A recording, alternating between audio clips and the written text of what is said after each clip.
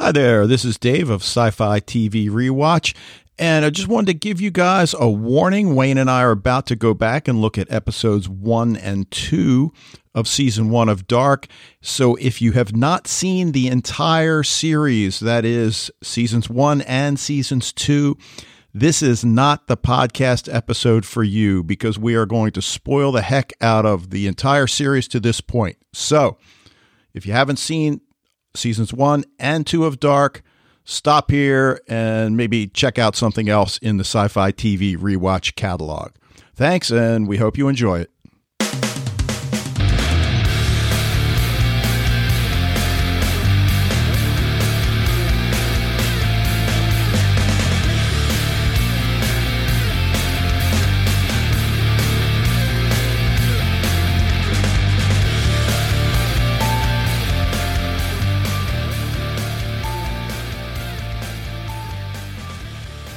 You're listening to episode 317 of Sci-Fi TV Rewatch. My name's Dave, and I'm joined, as always, by my co-host, Wayne, as we try something new tonight. We're going to revisit Season 1 of Dark and examine how this intricate tale has been constructed. And, you know, it's funny, Fred asked, had we ever done this before? And we haven't. Michael and I did it with Continuum, and I don't even really know how that worked out. I don't even remember that so long ago, but yeah, I mean, if any show deserves it, as Fred said, Dark is the show. Yeah, absolutely. And, you know, of course, when we first came up with this idea, it was hey, let's try this out. But then I think we came to the realization, well, are we really going to have anything new to talk about? As, you know, we've covered these pretty in depth the first time around. But watching it, you realize, it really, especially having seen season 2, almost everything in season 1, as Fred touches on, you know, we see in a different light now, and certainly much differently than we did the first time. Yeah, and, you know, we'll see how this goes. I mean, if it turns out to be a total disaster, then we'll reevaluate. I don't think it will, but, you know, you never know. So we'll see. If the sales numbers on the CDs dip next week, then we'll know we miscalculated. Yeah. You know, we want to thank our Patreon supporters. And, you know, we've mentioned before the Patreon account exists to help defray the costs of producing Sci-Fi TV Rewatch, hosting fees for one. You know, unfortunately, it costs money. And if you're interested in becoming a patron, you can go to our website, sci-fi TV rewatch.podbean.com, and there's a Patreon link over on the right side of the page. You can go to patreon.com/sci-fi TV rewatch. And, you know, we've got a couple of goodies that if you're a regular listener, you've probably picked up on, that at the $1 a month level will cover any episode of any genre show you choose. At the Film Critic patron level, we'll cover any genre film of your choice. And at the Foundation level, we'll do actually 2 podcasts cover the genre show of your choice. And in addition, we'll do some sort of a top 10 list for you as long as it's related to genre TV. For example, our top 10 favorite genre actors, although we'd probably go with actresses, knowing the two of us. Our top 10 favorite series set in space, top 10 favorite supernatural series. You guys get the idea. Those are just some possibilities. So, you know, keep that in mind if you'd like to support the podcast. And if not, that's cool. Just, you know, we'd love you to keep listening. Now, if you do want to contact us with some sort of feedback or questions, emails, go to sci-fi TV rewatch@gmail.com. Go to the website. There's a voicemail tab that makes it very easy. Record your own audio clips the way Fred does each week and just send us the MP3. Tweet us at Sci-Fi TV Rewatch. As I said, nobody ever does. But again, join the Facebook group. Join the discussions there, and it's growing slowly but steadily. Nice. All right. Now, I don't really have any news, so let's just jump to the tip of the week. And I know in the past few weeks I mentioned 2 shows that dropped on the 30th of August. Dark Crystal Age of Resistance on Netflix and Carnival Row on Amazon. Now, I've had the chance to see the first 2 episodes of both. Have you seen either? I haven't seen either. Okay. I really love Carnival Row. I just can't talk more highly about it. Michael wrote a tremendous spoiler-free review on Den of Geek. So if you want to go over there, check it out. It's like 400 or 500 words or so. It doesn't really give any spoilery details, but he just really gets a great flavor of what the show's all about. And again, dude, you're going to love it. Trust me, you're going to love it when you finally get the chance. Now, Dark Crystal Age of Resistance, I can appreciate what it is. And for what it is, I can't imagine anything better. But as you said about Rigel in Farscape, they're damn puppets. And, it's... I like the story. But almost, I'm finding, since I made those sarcastic comments about poor Rigel, I have kind of come full circle on that attitude, because now with everything digital and computer generated, to see a film or a TV show that's made with real things, not computer generated images, but with man-made things or real actors or whatever, I'm starting to gain more of an appreciation for that. So when I think I mentioned before, rewatching the movie The Dark Crystal with my wife and my daughters a couple weeks ago, and I was like, man, this is awesome what they did here. It's incredible how much I'm sitting there trying to figure out, how did they do that? How did they shoot this scene? How did they make that work? And just my mind was just blown by it. But I don't think the rest of my family was impressed with it at all, though. Well, it is visually stunning. There's no question about that.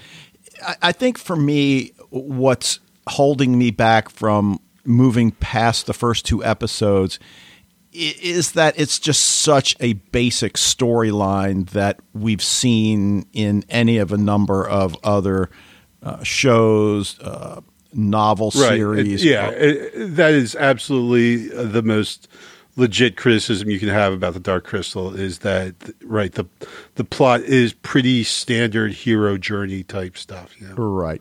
But that said, I think you'd be remiss to not at least check out the first episode or two. So, I want to watch it, Dave. Don't you worry, man. Okay. Well, I'm just sending that out there to the listeners that following up on my previous tip of the week was just that they were going to drop. Now that I've seen them, they're definitely both worth checking out. So that's my tip. I'll probably bump. I was going to watch the Dark Crystal next, but I might bump up Carnival Row and put it. That'd be the next thing I attack.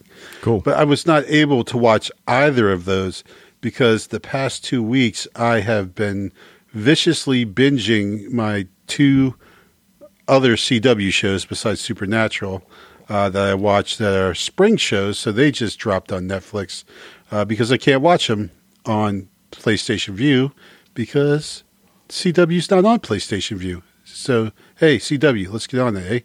So the two shows I'm talking about, obviously, the one I'm talking about is The 100, and the other is iZombie, which was the series finale then. So my big shout out goes to the series finale of iZombie, which was a quality show from start to finish. Like any show, there's a few, road bumps there, that some episodes were not as good, but the last season was very good, really strong.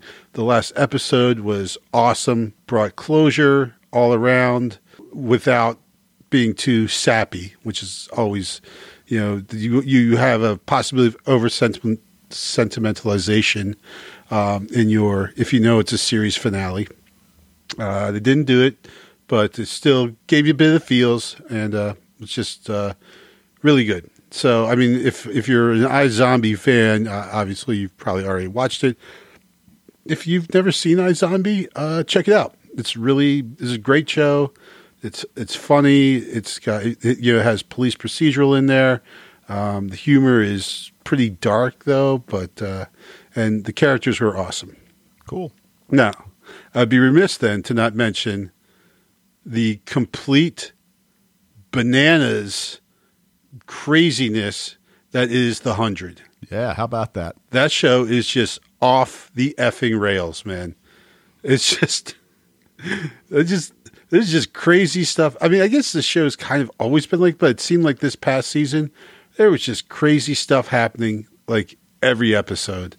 It was just completely wild. Yeah. I mean, you talk about shows reinventing themselves. The 100 does it about as well as any show I've ever seen. Yeah. Well, I guess because they probably ran out of like the source material after like season 1, probably. Yeah. Right. And then they're like, well, what do we do now? It's a pretty popular show. You got to keep this thing going. All right. Let's jump forward 100 years. It was wild. Batshit, complete craziness. But I love it. I actually, we returned to school, and a girl that I taught last year who is also loves watching shows on Netflix. We talk about TV all the time.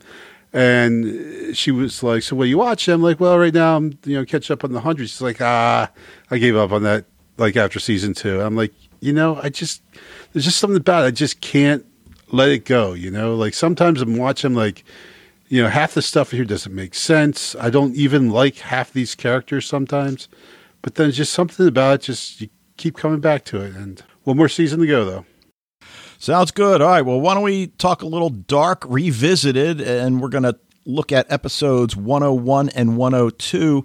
And, as you said a few minutes ago, we really did analyze these episodes previously, and I don't want to say we touched on everything because, of course, we didn't. I went back and looked at my notes from when we recorded those podcasts, and there's a lot that we didn't get to. I know we've talked about Jonas's yellow raincoat, but at this point, can we consider it a symbol? I mean, obviously, we've told our students throughout the years that to be a symbol, it has to recur throughout the work. Mm-hmm. And clearly, this recurs. Yeah, and I think, part of it is the state of the jacket whenever we see it, is kind of on a very literal level, I guess. We see it here, it looks pretty new and pristine, right? As he progresses, as he gets older, as he goes to the future and back, it gets kind of beaten up and dirty and everything.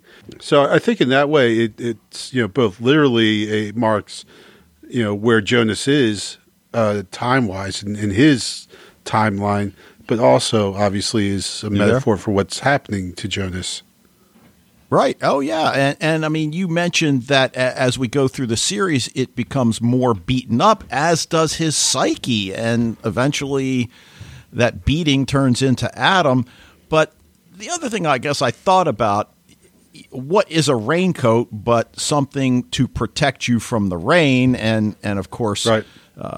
There's this constant rain and wind. Or the falling birds. Or the falling birds. And then I'm thinking about the color, and ordinarily we think of yellow alluding to cowardice, but that's certainly not the case here, but also deceit. And since we're talking about secrets here, I think that's a possibility as well. And again, maybe I'm reading too much into it, but when we couple it with the constant rain, well, again, what's the deal with rain? That whole idea of rebirth, washing away the past. And then I started thinking like, all right, is that really a hackneyed approach? And then I thought, well, if it starts a new cycle, maybe it has some meaning in that regard. I don't know. I just no, I mean that I agree with pretty much all of that. I think the rain is constant. It provides some very dramatic scenes, like Katerina standing in the rain. The kid is gone. Her husband is cheating on her. So it makes some good visuals, I think. But also, yeah, there's that. I'm not sure if I'm quite. I think by the end of this, we will look at the rain and see it as some kind of cleansing / purification type symbol. But for right now, I don't see it just now, because things are just so bad, Mm-hmm. Like this thing would have to end up on a fairly positive note for it to, for us to ascribe any kind of positive meaning to the rain as a symbol. Okay. Now, you're teaching 11th grade, right? Yep. Okay, so you're covering Washington Irving, all the American Lit stuff, and what really struck me as I was rewatching these, how many scenes take place in the woods. And of course, with Irving, that's a huge part of his stories, and what goes on in the woods. What does the forest represent? The unknown.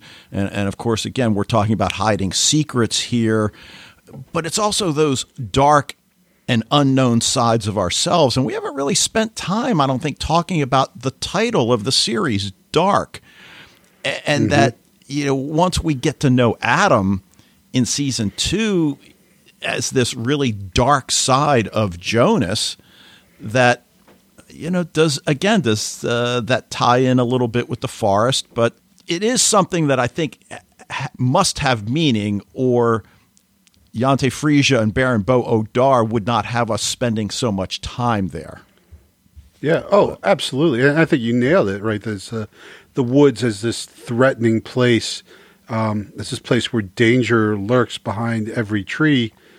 That is, especially at that scene at night when it's raining, every little sound, the kids are jumpy and freaking out every time they hear something. So yeah, it's definitely, and I think that goes straight through every episode that we've seen as the woods being this place. Now, I guess the kind of the thing that detracts from that might be the woods as a place of hiding and of security, where Elizabeth has her family photos, right, that she hides in the woods. So for her, maybe slightly different.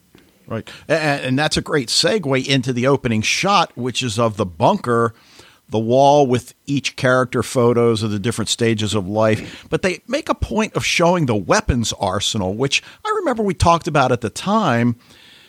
Do you think that ties into the 2053 soldiers that we later meet at the end of season 1? Because we don't really see anything else related to weapons other than what's going on in 2053. Right, but their weapons are modern weapons like Kalashnikovs and everything. These are regular hunting rifles. Are they? Well, I know we also saw a bunch of hand grenades too, but... Well, yeah, the hand grenades, right. Yeah, I forgot about the hand grenades. So I don't think we have that question answered yet about because I saw that and I'm like, well, that's something we really don't know what the deal is with it right now. Right. That shot of the weapons, because, like you said, in the, 2050, whatever, 2052, we see weapons and soldiers and everything. But not these weapons, though. Right. As you said, they appear to be much more modern than these. Yeah. Now, so listen, before we go on, though, I want to talk about, because I thought, well, hey, because the very first pictures that we see, did you catch who? I don't remember, no. It was Tronte. They show him first. Oh, yeah, so I do remember that. So I'm like, this is season 1, episode 1 of your show.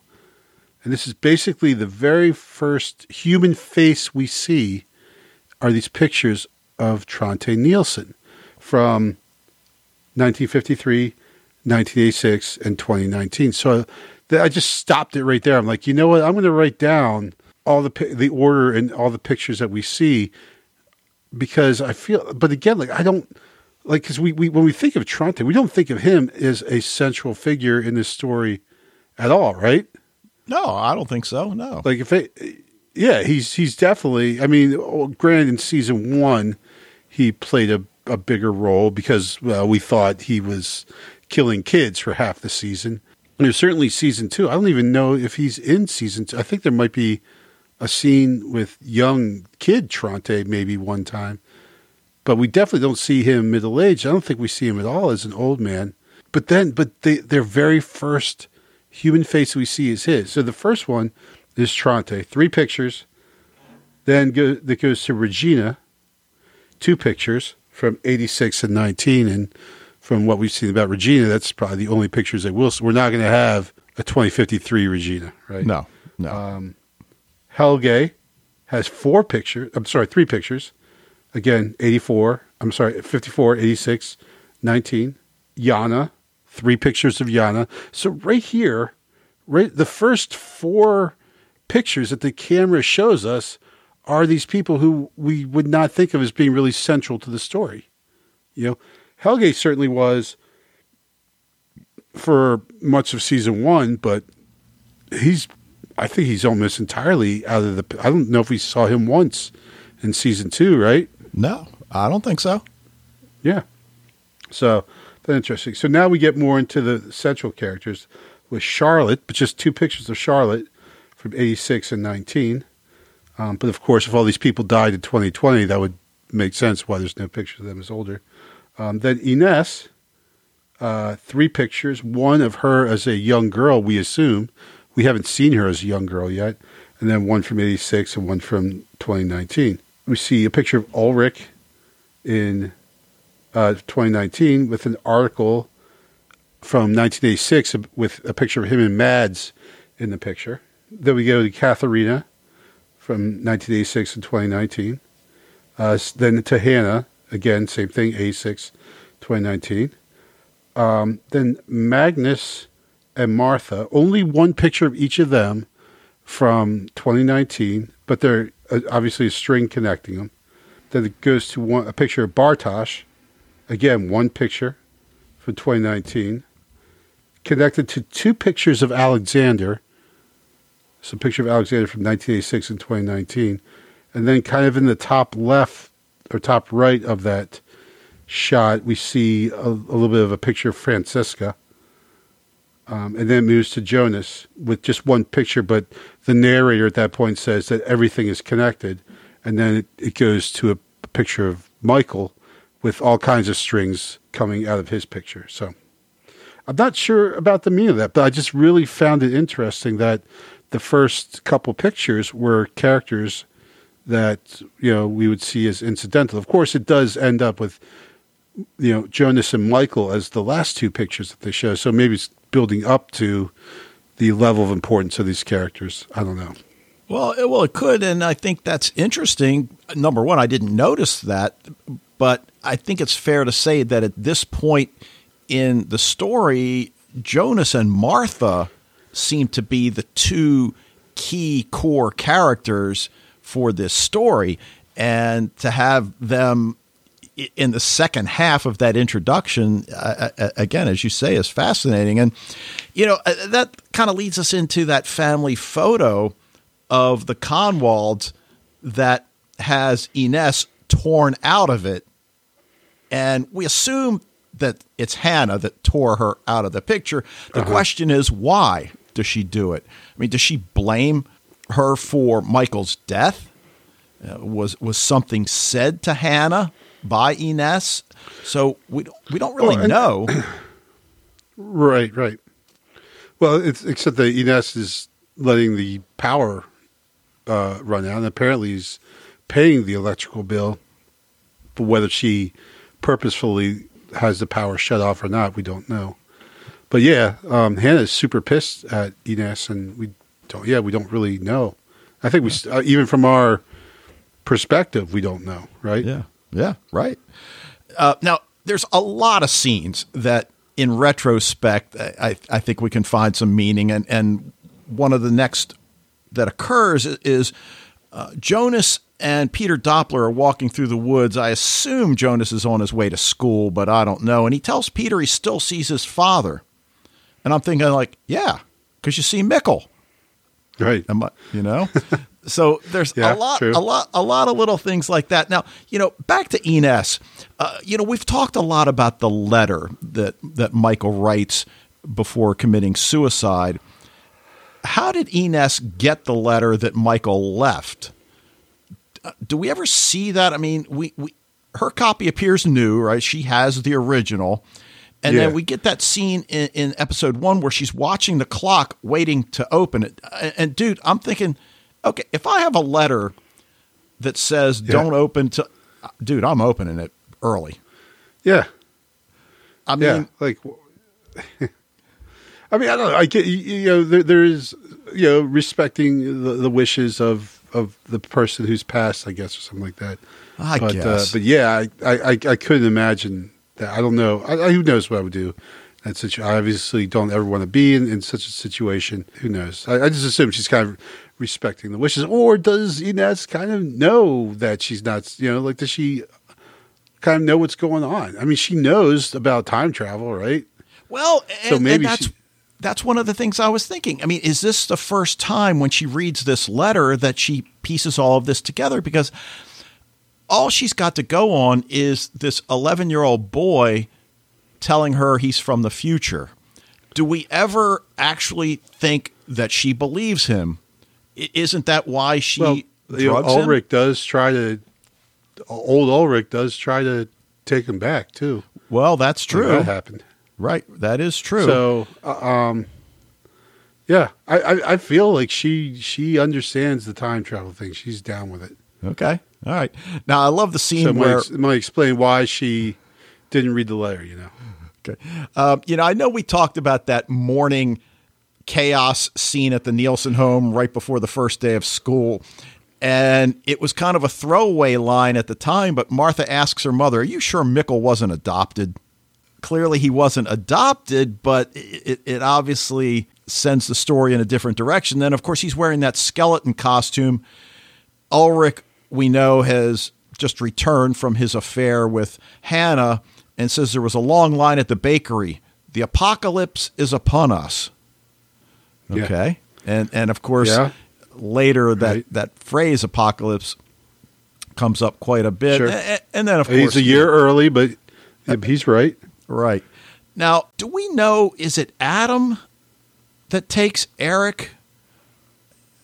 Or is it Helge? No, Helge. Helge takes Eric. Yeah. But you can see here how it's, because obviously, it's what you mentioned, Peter and, Tronte and the stranger. And they're like all these people that, because, when we first watched it, the big thing at first is, hey, who took Mikkel? Or actually, we know what happened to Mikkel, but who took Mads? Who took Eric? That's like, we have no idea what's going on there. We just see this kind of character in a black raincoat with a hood up that's kind of got Eric strapped down to this chair. And then we see the stranger with a similar black coat. So, obviously our first suspicions are that this, sketchy bearded guy is the guy taking the kids, right. Everything.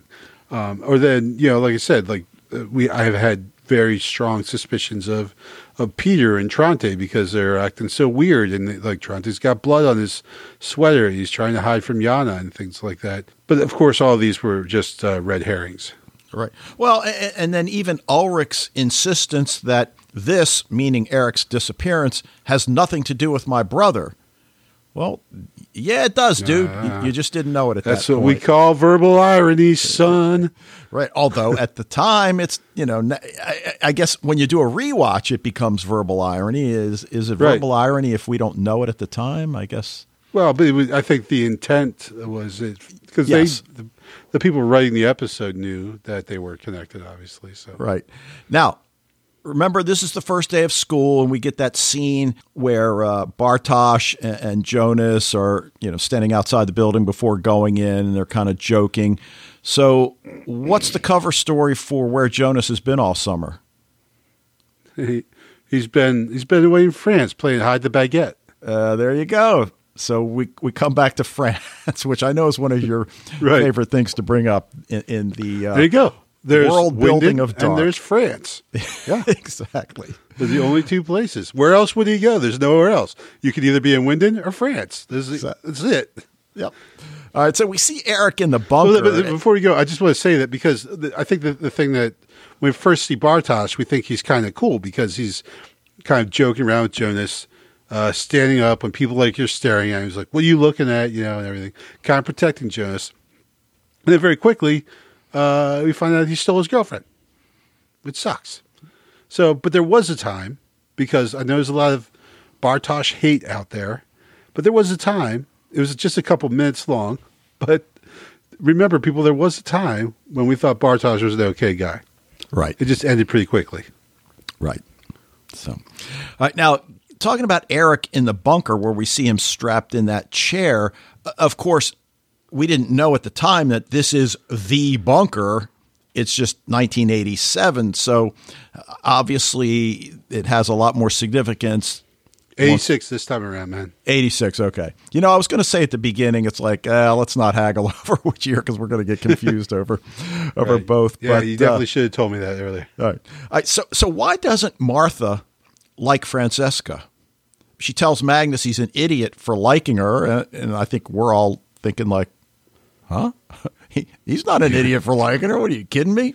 But we have seen her naked at this point, so that we might have. be affecting it. But no, I think Francisca, she's a little weird, and the Doppler family, obviously, they're a little. I hesitate to call them dysfunctional when there's so many other families that could qualify as being completely dysfunctional in this show. In fact, all the families to some extent. But Francisca seems to be. Well, they call her nerd, I think, or Bartosz calls her nerd, I think. So, she just could be a kid who is just kind of keeps to herself a lot, and they don't trust her.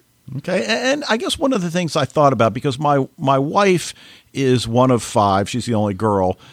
She's got an older brother who's 1 year older than her. So they're the 2 oldest. And I know she's told me throughout high school, her brother would severely judge any of her boyfriends. So it was almost, it wasn't anything about that particular boyfriend.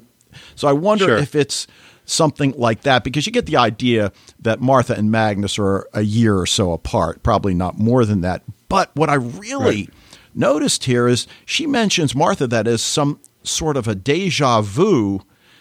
And now knowing what we know about Martha 2.0, is this possibly some sort of a bleed in from another dimension? Well, yeah. Because Jonas, he wakes up from a dream, but the dream he was having, but he was like having a dream. But he was the stranger, he in the dream, and then he wakes up from that, and he like touches his ear, and then blood starts running down. He sees Michael again, and then he was having like a dream within a dream there, whatever. But We're talking about episode. So it's in the second episode. Yeah. So in the second episode, he sees the stranger's face. Then it cuts to Jonas waking up from a nightmare. And then he wakes up again, but it seems like at some point there he was having a dream and he was seeing him, like the stranger, which is himself. So is that, an aspect of, like you're saying with Martha, is this just an aspect of the multiverse at play? Right. And some sort of a bleed in from a parallel universe, which would be a very cool thing if that's in fact what it turns out to be. Now, we get that scene where Katerina finds the hair on Ulrich's hoodie, smells it, and then the camera immediately goes to the family photo with Mikkel front and center. And I'm thinking like, okay, so your husband's with the wife of her son, right? Yeah. Because Hannah's Mikkel's wife. Right, Mikkel. Right, Mikkel grows up to marry Hannah. Right, so he's kind of banging his daughter-in-law. Yeah. All right, now, we know all about the gun and the passports, so we get that scene where Hannah's massaging Alexander. Does he know she has the gun and passports at that point? Because he doesn't. Well, yeah, because that's like from '86, right? Yeah, right. Oh, but does he know that she does? See, I don't think he knows that she has them. Yeah, I can't remember. Right. That would make it seem a more awkward massage. Like he'd probably be more tense every time. Right. I don't think he would have picked her to be his masseuse if that were the case. So yeah, I think probably because she finds it, right? But at some point, I see. This is why we're doing the rewatch, so we can just fill in these details that we've forgotten. And in a lot of cases, they take on new meaning, whether it's the dramatic irony, as you mentioned earlier. But we get a lot that happens at the caves And Martha tells Jonas that she didn't send text to him, basically saying they were broken up, and she was with Bartosz because it didn't feel right, and that she just had a deja vu, as if it's already happened before. Again, at the time, watching episode 101, it just comes across as a teenage girl making an excuse for why she didn't have the nerve to send a breakup text to a kid that just lost his father. Right. But now... and these things pop up later because... I'm sorry, go ahead. Well, and then his reaction is a glitch in the Matrix, which we get a call back in season 2, along with the ultimate fist bump from Mikkel to Jonas. So all of that stuff happens in this scene, which later becomes important. Right. So, when those things pop up in season 2, I was like, I'm sure that happened sometime, but I don't really remember it happening. But so now, we rewatch and we say, oh, that's where the Matrix reference comes from and the ultimate fist bump comes from. Yeah. Now, we get that scene where Mikkel tells the others that the kids his age are saying maybe Eric's kidnapped and being held in a basement somewhere.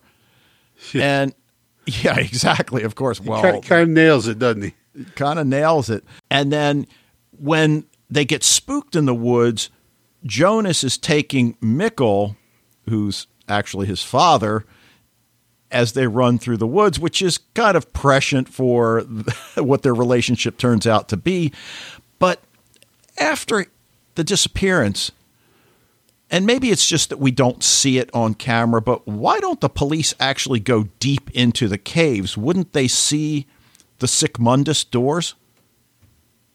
Right. Well, I only assume, well, first of all, I think we can pretty clearly establish that Wyndon's police force is just terrible. They're just the worst police force ever. A lot of people I've seen on Reddit and stuff have, criticized how when they find Mad's body and Ulrich starts pulling leaves away and just completely messing up the crime scene, which he totally does. We talked about Clausen as possibly the worst police officer in the history of police officering.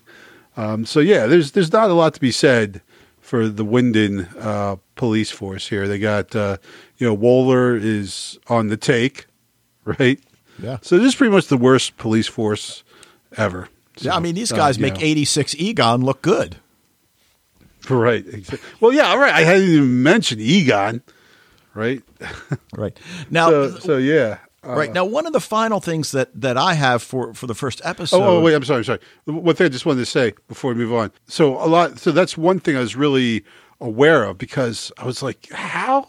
I mean, I get how, later Jonas was able to kidnap Mikkel or lead Mikkel away.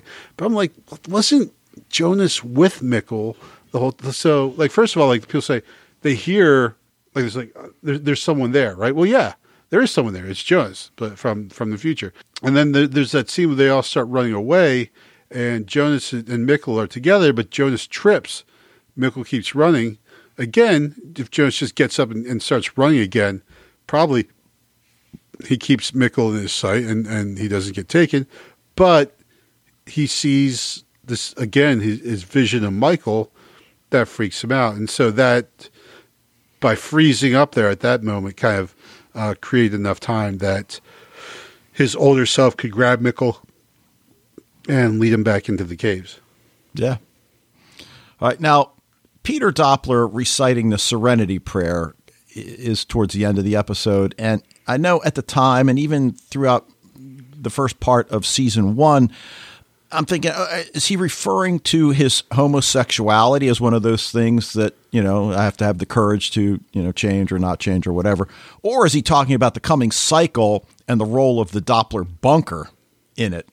And I would tend to believe it's the latter. I think his sexuality is something that, while he may not be entirely comfortable with, he has accepted that. It seems as if Charlotte has accepted it as much as she's able at this point.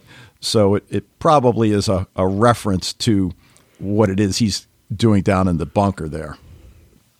So. Obviously, I definitely think it is a reference to what he's doing in the Bulgar. I think the first time that I saw this, because I know that is like that prayer is like for Alcoholics Anonymous, I think, or something like that.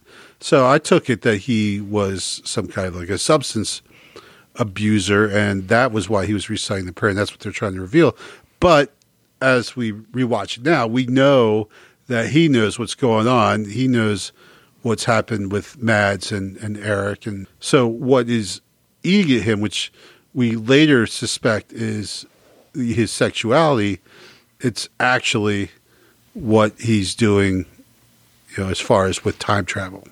One of the things that struck me in episode 102 is how emotionally torn up Magnus is over Mikkel's disappearance. I mean, we see the sensitive side of him that we really don't see. He confronts Francesca in the woods about Mikkel.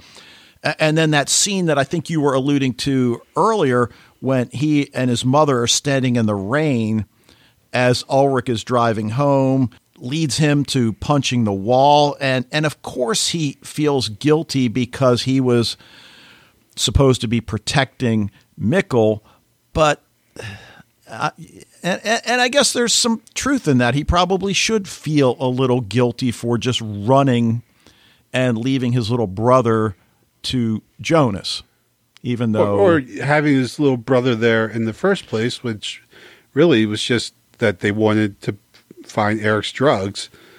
So he dragged his little brother along so they could pick up the drugs. And in retrospect, maybe that wasn't a great idea. Right. Now, the opening scene, and I think this is what you were trying to find in your notes earlier, where we see the stranger, of course, we don't know he's the stranger at that point, carrying this briefcase, and then young Jonas wakes. Right. Jonas wakes up from, we think, a dream, but it's really kind of a deja vu because, as you said, it's the stranger in his dream. And, I think you said blood, but isn't it that black goo, which we never did really figure out what it actually means? Well, right. But is that like the dark matter or whatever that... Oh, right. I didn't even think about that. There you go. Later, yeah. I just thought of that. I'm like, maybe that's it. Because you're right. It's not. It's certainly not red. It's black, right? Mm-hmm. The color. So, yeah, is it blood or is it representing like the dark matter or what? Right. Now, the stranger shows up at the hotel and we cut to the scene of Jonas looking through his father's studio. And, of course, now we know why all of his paintings look like the work of a tortured individual.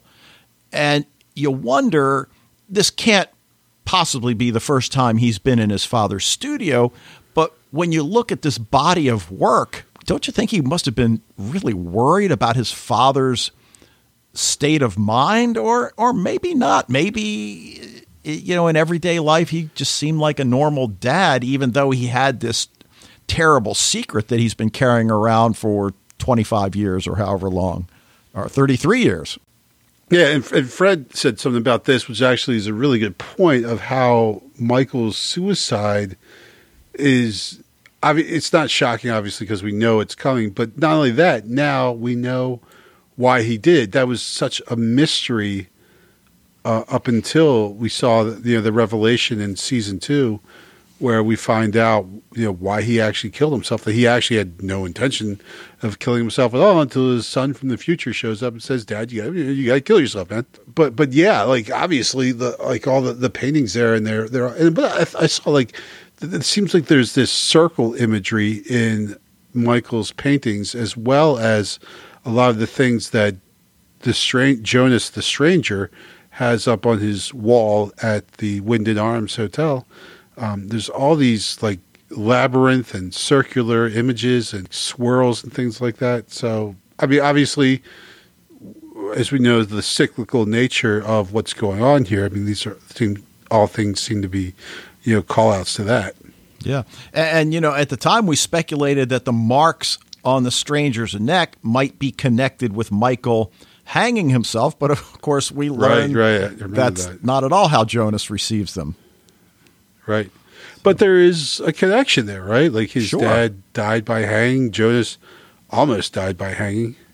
Yeah, yeah. Now, he finds the map up in the hidden compartment in the ceiling. Do we know who drew the map? Do we assume that Michael Conwell drew the map? I think did Claudia give? I feel like Claudia made that map, but I'm not sure. Okay, yeah, I can't remember that because then I started thinking like, well, did young Mikkel begin drawing it as a child? And I'm thinking like, no, of course not. Yeah. Because there are so many notations on there that I'm sure there are people that froze the image and jotted down everything that they could see on the map. Again, in German. In German, exactly. So that's why we depend on Fred to keep us covered on that kind of stuff. But the one thing that we do see interpreted for us is that phrase, "Where is the crossing?"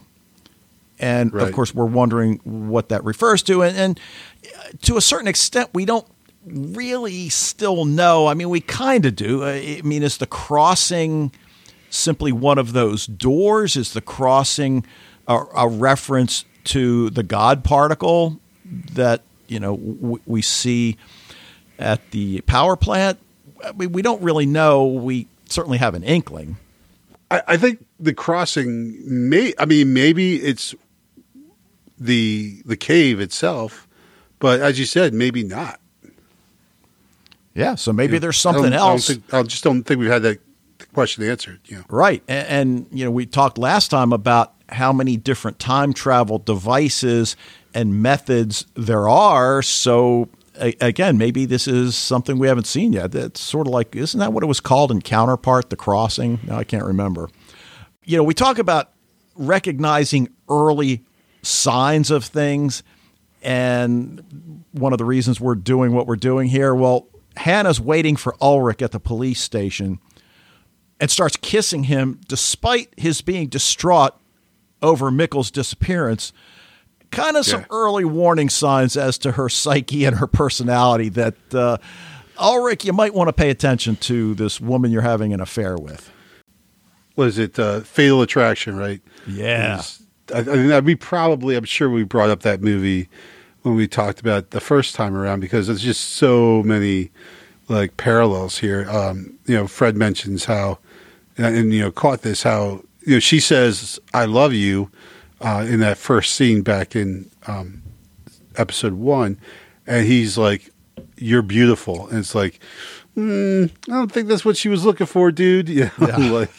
But her seeing this relationship in a completely different way than Ulrich sees it, and then once and we know what happens from his quote unquote rejection of her. Basically, he's saying, listen, right now I got to concentrate on my family, which we know that ultimately that leads for her to have the ultimate mic drop where she comes back to 1954 to see him, show him the time machine, say, peace out, bro.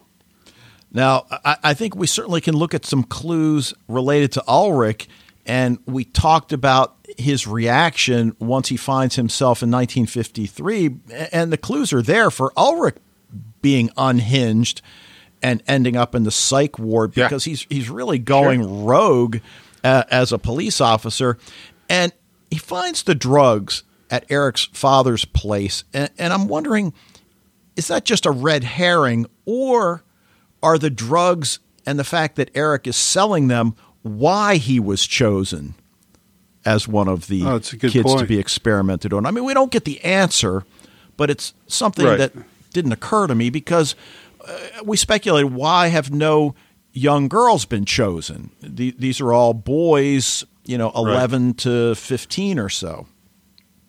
Yeah, and, in that scene, I mean, the first time we saw it, you really feel like Ulrich is kind of heading in the right direction here, right? Yeah. He goes to, was it Jurgen's garage? He finds the hidden place. He pulls it up. I think back in the day, we both said we thought that was a head that he pulls up out of the well or whatever. And it finds tons of drugs. Jurgen then confesses that they were selling these drugs at the school, at which point Ulrich, always, keeping with his civic and professional responsibility, just leaves. Yeah. That's okay. Yeah. Well, we also have. I get he feels for Jurgen because his kid is missing and Ulrich's kid is missing, so they kind of share that connection. But that dude also just straight up told you that he's selling drugs at the school. So maybe we should handle this in a police type manner. Right, and it's a scene that becomes more poignant when we know what we know, which is, of course, Eric's dead and Mikkel's alive. But at this point, these are two fathers that are just really mourning the disappearances of their sons, and it's the not knowing more than anything, I think, that is tearing both of them apart.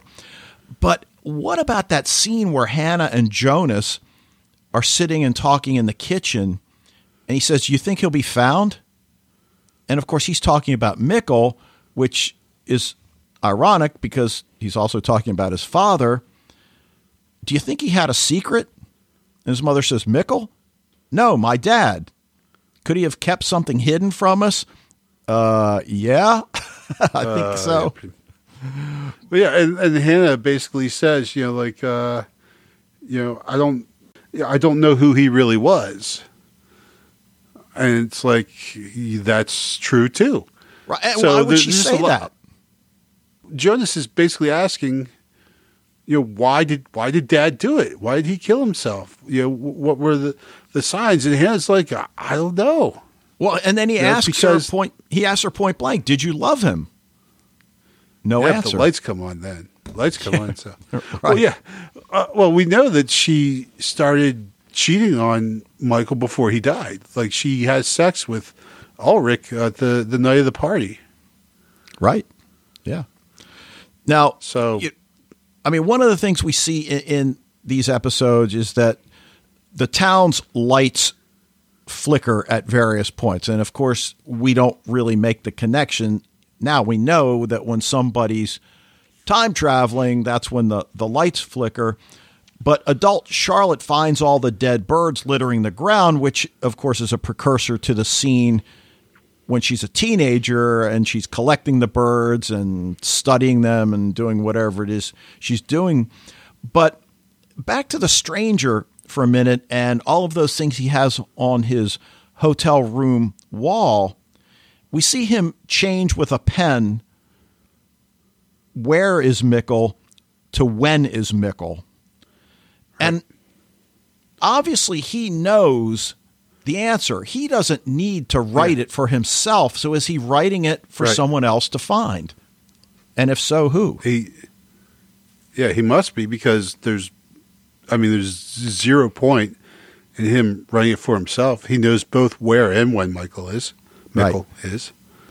So yeah, and then of course we get that final scene when Mikkel emerges from the caves. He's dirty, runs through the woods, returns to his house, and as soon as we see that Volkswagen parked outside, I think for us that first time, the time travel motif is kicking in, because we know that's his house, but we know that's not his car. And, of course, when he goes and knocks on the door and it's teenage Ulrich and, with that attitude, and then once Katerina rides up on her bicycle, you just wonder what the hell is going on in that little kid's mind. Is he really able to process it that quickly? That seems hard to believe, but right. Well, I think we had talked about originally. I seem to recall talking about how there's no way he's processing this now. Yeah, I don't think so. That it's just like right now, it's just like what, it's just totally confused. Probably his first thought would be, all right, everyone is completely messing with me. Like, this is like the greatest practical joke ever. Complete with the newspaper about Chernobyl on the front stoop. Yeah. But it's still kind of like a great scene. So I was like looking forward to that scene because the first time you watch Dark, this is where it really starts to kick in. Like right now, for 2 episodes, pretty much 2 full episodes, it's just been kind of like police procedurals, and this is a town. Everyone's got a secret, and there's no really super weirdness to it yet. And then all of a sudden, this kid goes back to 1986, and we're just like, what? Yep. So, it's always great. I mean, like, it's just, you can't appreciate it as much, now upon rewatching, because it's coming, what's going on. But I just like to think back to the first time watched it, when you get that scene and just realize, like, oh, wow, they just completely blew my mind. All right. Anything else you want to bring up that we haven't talked about? Well, just one thing, like, about Hannah and Michael is, I don't think we ever really get, like, I know we see them as kids when Mikkel first shows up, and we see them interact a number of times, but we don't really get how Hannah and Michael happened. And I think someone in season 2 even says, like, I don't know why she, married him. She could have had anyone. So why she picked that guy, I don't know. So, we just, that whole thing. And then, of course, her cheating on him, even when he was still alive, really calls into question, like, why is she even married to Michael in the first place? Yeah, that's a good question. We know she had a teenage crush on Ulrich. We certainly learned that later. So, yeah, I don't know that we'll ever find that out. It'll be interesting if that's something that comes up in season 3.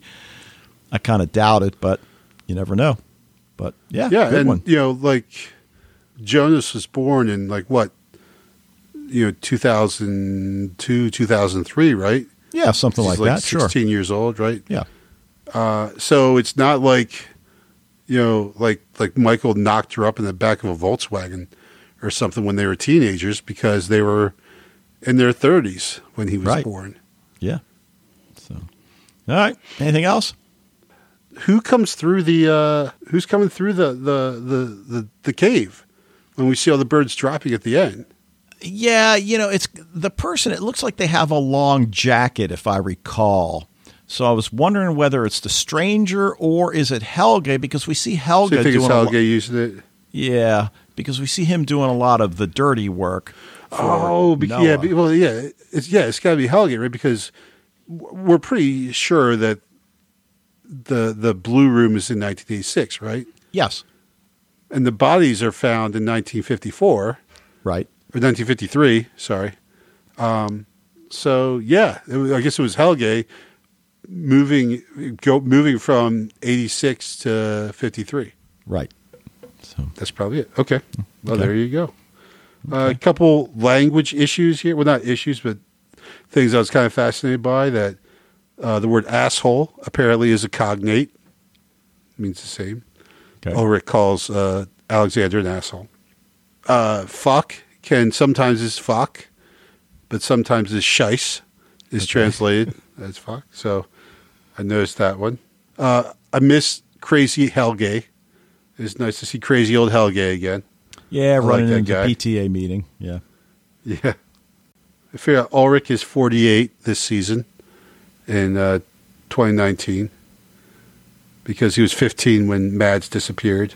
Oh, okay. Back in 86. Oh, yeah. Okay. Did a little math. Oh, okay. So this one thing. So Mikkel the magician, he likes Houdini, the escape artist, right? Okay. Like we haven't. I feel like, I mean, obviously that's purposeful, right? But I don't think we've really seen what the significance of that is. Like, is Mikkel going to escape at some point? Is he going to use misdirection or something? Yeah, I don't know. But that's the first thing we see is Mikkel as him as this magician, and that's such a big part of his life. And he's got the poster that has his face over the top of Houdini's face. So I just feel like I think that's a kind of put a pin in this right now, but I feel like that is going to be significant before this is all said and done. Well, does Michael actually escape the death-defying act that he performs when he hangs himself? Right. Good one. So, all right. Well, why don't we give a listen? And one last thing. On the TV, Eric. First of all, apparently Eric Obendorf is not a fan of 80s pop music. When Dead or Alive are on, he's got his back turned. I think he actually has his hands over his ears too. We got to see Nana, which was great. It's very attractive. I'm sure she still is, but she was super hot in 1986. But then the second time the TV is on and Helge is strapping Eric into the seat, it's Tannhaus is on the television talking about time travel. Oh, I missed that again. So again, that was just something I caught there. So anyway, I think that might be it. I had a lot of notes for this one. All right. Well, why don't we hear what Fred has to say, and we will be right back. Hello, Dave and Wayne. This is Fred from the Netherlands with some feedback for the rewatch of Dark Season 1, Episode 1 and 2. First, I want to come back to last week's podcast about Dirk Gently. I was quite critical about the US version of Dirk Gently's and then Holistic Detective Agency. But I have to say, and I said it last time, that I like the English version much better. And after all, even so much better that I watched the miniseries as well. So I watched all 4 episodes. And I want to thank actually Michael Jacobs for this tip, because altogether those 4 were very nice. But I still think that the American version is too Monty Python-y for me. Okay, getting back to Dark. I'm very happy that you decided to immediately go back to Dark and don't leave it until just before season 3 starts. As said by yourself, we just have everything in our heads at the moment and strike the iron when it's hot. I'm very curious how this will go. And I asked Dave if he ever did this. Well, not together with Wayne, but together with Mike. He did for Continuum the first season twice. So that was because Continuum was first broadcasted in Canada and then later in the US, and they redid it. But I think that's different, because for the US re-recording, you didn't put for the US audience spoilers in it. And this is really a sci-fi TV rewatch. And yeah, I'm very curious how this will go, and we probably will go in all kinds of details. And I assume that you won't do it for season 2, so only season 1. And why not season 2? Well, we just did that. But on the other hand, you could reflect on the first episodes of season 2 as well, knowing what will happen at the end of season 2. So, small suggestion, you even could do 3 episodes at a time for season 2. And then just doing 1, 2, 3 together and 4, 5, 6. And leaving 7 and 8 out, because that's almost the end of the season. Well, just an idea. Much happened in season 2. Could be a reason to do it. And the fact that you are going to do this says perhaps something about Dark. The quality of Dark, the intensiveness of Dark, and the big puzzle that Dark is. I think it's actually a compliment for Dark that you are going to do this for the very first time. Okay, going into episode 1 of season 1. The first general remark I want to make is that it's very special actually to watch again this first season after we just very intensively watched and figured all kinds of things out in season 2. And what's striking for me is how certain scenes hit you. So, for instance, in my case, when I first watched Dark, I thought that the opening scene with Michael hanging himself was quite intense. And for me, it was much less intense now, because you know why he does it. And of course, it's still awful to see, but you know the reason, and that's why it's less severe. the other way around is, for instance, when Barthois and Martha and Jonas are in this meeting and Martha is kissing Barthois and, well, Jonas just loses his girlfriend here. The first time I saw that, it was, of course, a nasty trick of Barthois to steal Jonas's girlfriend when he's gone. But now you know how the relationship between Jonas and Martha is. This scene is getting much more awful, and Barthois is even more of a a-hole now than he already was. Another nice difference, of course, is the pictures on the wall with all the families and all the persons we still don't know yet. And we all got very confused by all these pictures and persons we couldn't place yet. The first time we saw it, it was quite overwhelming. And if we now look at it, it's all very clear. All the connections, all the persons in all different timelines. So that's a big difference. Okay, going into some details. One thing that was striking for me is when Ulrich is leaving Hannah after they had sex, she is saying to him, "I love you." And he looks at her and he says, "You are beautiful." He doesn't say, "I love you too." And she actually looks quite unsatisfied. And this will play, of course, a big role when she goes back to 1954 and asks Ulrich whether he loves her and whether he would choose her above Katrina. This not being fully satisfied by his answer is so subtle that you really should know that, otherwise you wouldn't see it. The next one I have is perhaps a nitpick, perhaps on purpose. Michael writes this letter, which should not be opened before the 4th of November at 10:13 p.m. Why 10:13 p.m.? I think that is the time he disappeared in the caves. But if we see this and we see when Ines opens the letter, the kids are still walking around in the woods. So if Ines read the letter, she could have called Jonas and tell him that he should watch Mikkel more carefully. I'm sure she has his mobile phone number because it's her grandson. So that could have prevented Mikkel traveling to the past, but Ines doesn't do anything. My big question is, why didn't stop Michael/Mikkel?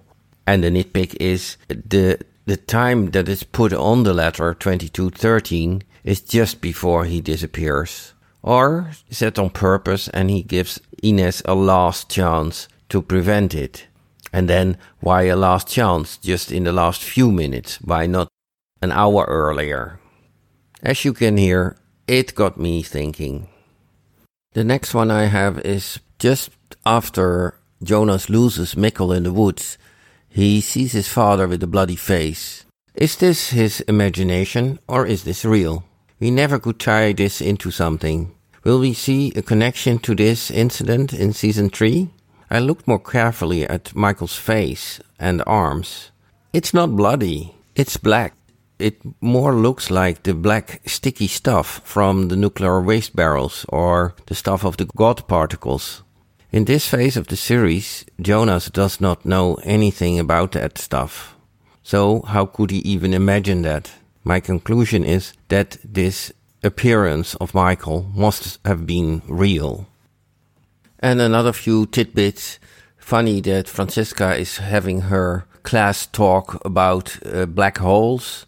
And another thing is that Ulrich says something during breakfast in his home about the apocalypse. I don't know where that comes from, just as a joke. Just referring to the chaos of the first school day after the holidays. But of course this ties into the rest of the series. And then the last thing is Jana, who is talking to her son Ulrich about a figure in the woods with a very big head. Also crazy, or I don't know where that ties in. Cannot place that. When I saw the picture again in the Kahnwald house with Ines torn away, so just Jonas, Hannah and Michael, what is the problem between Ines and Hannah? it does not become clear during these first 2 seasons to me. Here something is said that Ines has some influence on Hannah's supply for electricity, because she says something like, if you want to get me out of this house, just say it. So I'm still not very clear in what happened between these two. Oh yeah, a little last thing. When Charlotte is calling Peter wants to tell her something. I really wonder if that's about Benny or what he is doing together with Tronte. Okay, that was all for episode 1, having 1 minute left for episode 2 or so. Well, that's what happens when you talk dark. For the second episode, I just will take the questions from my notes in July 2018. Who is the stranger? Check, we know. Alexander is not letting Ulrich on the power plant's grounds. Why? What does he hide? And what are the bulldozers loading onto the trucks? Check. What does the exchange of the action figure on Matt's grave by Jana mean? Well, we don't know. I will come back to that. Who is the dead child that is not Eric nor Mikkel and wearing 1980s clothes? Check. What is the meaning of the maps of the caves that Jonah finds in his father's attic? Check. What is the meaning of the locked up child getting electrodes on his head? Check. Why does Jana exchange the action figure on Matt's grave? Is the action figure with the hoodie a reference to the figure with the big head she saw in the woods? Is this figure Helge in his raincoat bringing child corpses from 1986 to 2019? And the next question is, if we see Matt's grave, there is a second grave next to it. Must probably be a Nielsen grave, so whose grave is that? Agnes? Okay, that was all for this time. Greetings, Fred from the Netherlands. All right, so, Fred mentions a lot of the things that we talked about, but Fred, I'm glad you did end up liking Dirk Gently. I still haven't gotten around to seeing the other 3 episodes, but I would like to, because I really enjoyed that pilot episode. Yeah, but they were great. I watched all 4 of them. They're fantastic. It was really good. The one thing that I did want to point out, I know Fred has provided a lot of screen caps related to the calendar, and I don't even know if I mentioned this to you or not. I can't remember if I sent you the message, but the Dark creators went and fixed the calendar mistakes so that if you go to Netflix now and go to those time codes that Fred has in the Facebook group with the missing X, well, the X isn't missing anymore. So I think, it certainly supports what Fred speculated all along, was that it was just simply a continuity production error, which apparently is what it turned out to be. And given that they could fix it, why not? So if you go now, it's fixed. So someone got fired for that, you'd figure, huh? Yeah, I guess. I don't know. We'll see. It's one German prop master out of a job. Right.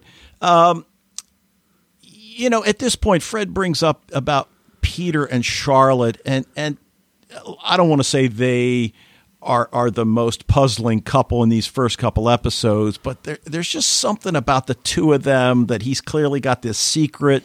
We know she's a detective. He wants to tell her something. And of course, I think we assume it's something about his sexuality when that's likely not what it is at all. It's probably about the bunker. Oh, he brings up about the action figures. And I think we talked about it at the time, whether there was any significance, and I don't know. I can't think of any significance other than it just gave her a chance to go visit her son's grave and make this conscious act of connecting with him in some way. So I guess I don't see it as anything more than that. I'm thinking if there is that, it's, TBD, like we just don't, they haven't revealed to us, but I tend to go with what you just said. I mean, at the heart of this show, it is really, even with all the time travel, all the crazy stuff, it's a show about people and people in pain and suffering and people dealing with loss And that's like one of the biggest themes of how people deal with loss. And here's Yana in her way trying to deal with this loss, and made even more terrible by the fact that she has no idea what happened to her son. Right. And you know what? What strikes me immediately as you say that, I go back to Fringe, and when Walter and his wife lose their child in, the dimension that we feel comfortable in, and we see that he goes into another dimension and takes his son and brings him back, does that really, heal the pain of having lost his son? Because he's got his son, but it's not really his son. You know what I mean? Yeah. And then, of course, totally. I mean, that was the big thing with Fringe, right? That was like a huge aspect of that show. So you wonder whether anything like that, now that we know that there are other dimensions out there, whether that's going to come into play. So, all right, a lot to look forward. Like, since you mentioned it, actually, we should probably in post-production, you should include a message at the beginning that this is just completely spoiler full. There's no not spoilers in this, and also some spoilers for Fringe too. You might want to throw in there as well. Well, Fringe, that's been off the air for close to 10 years, so we'll see. I agree with you on the other thing, and I meant to do that at the top. But, dude, I feel like this was pretty much a success. Worth going on to episodes 3 and 4. Yeah, definitely. All right, cool. Especially since, we were still talking about episode 1, and we were like 40 minutes in, and like, we should move to episode 2. Yeah, exactly. So, all right. Well, anyway, Fred, thanks for the feedback, and we will be back next time to talk about episodes 3 and 4. But that's going to do it for this episode of Sci-Fi TV Rewatch. Want to thank you for joining us. Love to hear what you think about Dark. Anything else going on in genre TV? Join the Facebook group if you haven't yet. Share your thoughts with the Sci-Fi TV Rewatch community, and you can spread the word, bring in other members. Emails to sci-fi TV rewatch@gmail.com. Voicemails can go via the SpeakPipe tab, which you can get access through the website. We'll be back next week to discuss Season 1, Episodes 3 and 4 of Dark. But until then... as much as we talk about this show, Dave, we can talk about this show forever, but it really boils down to that there are things out there that our little minds will never comprehend.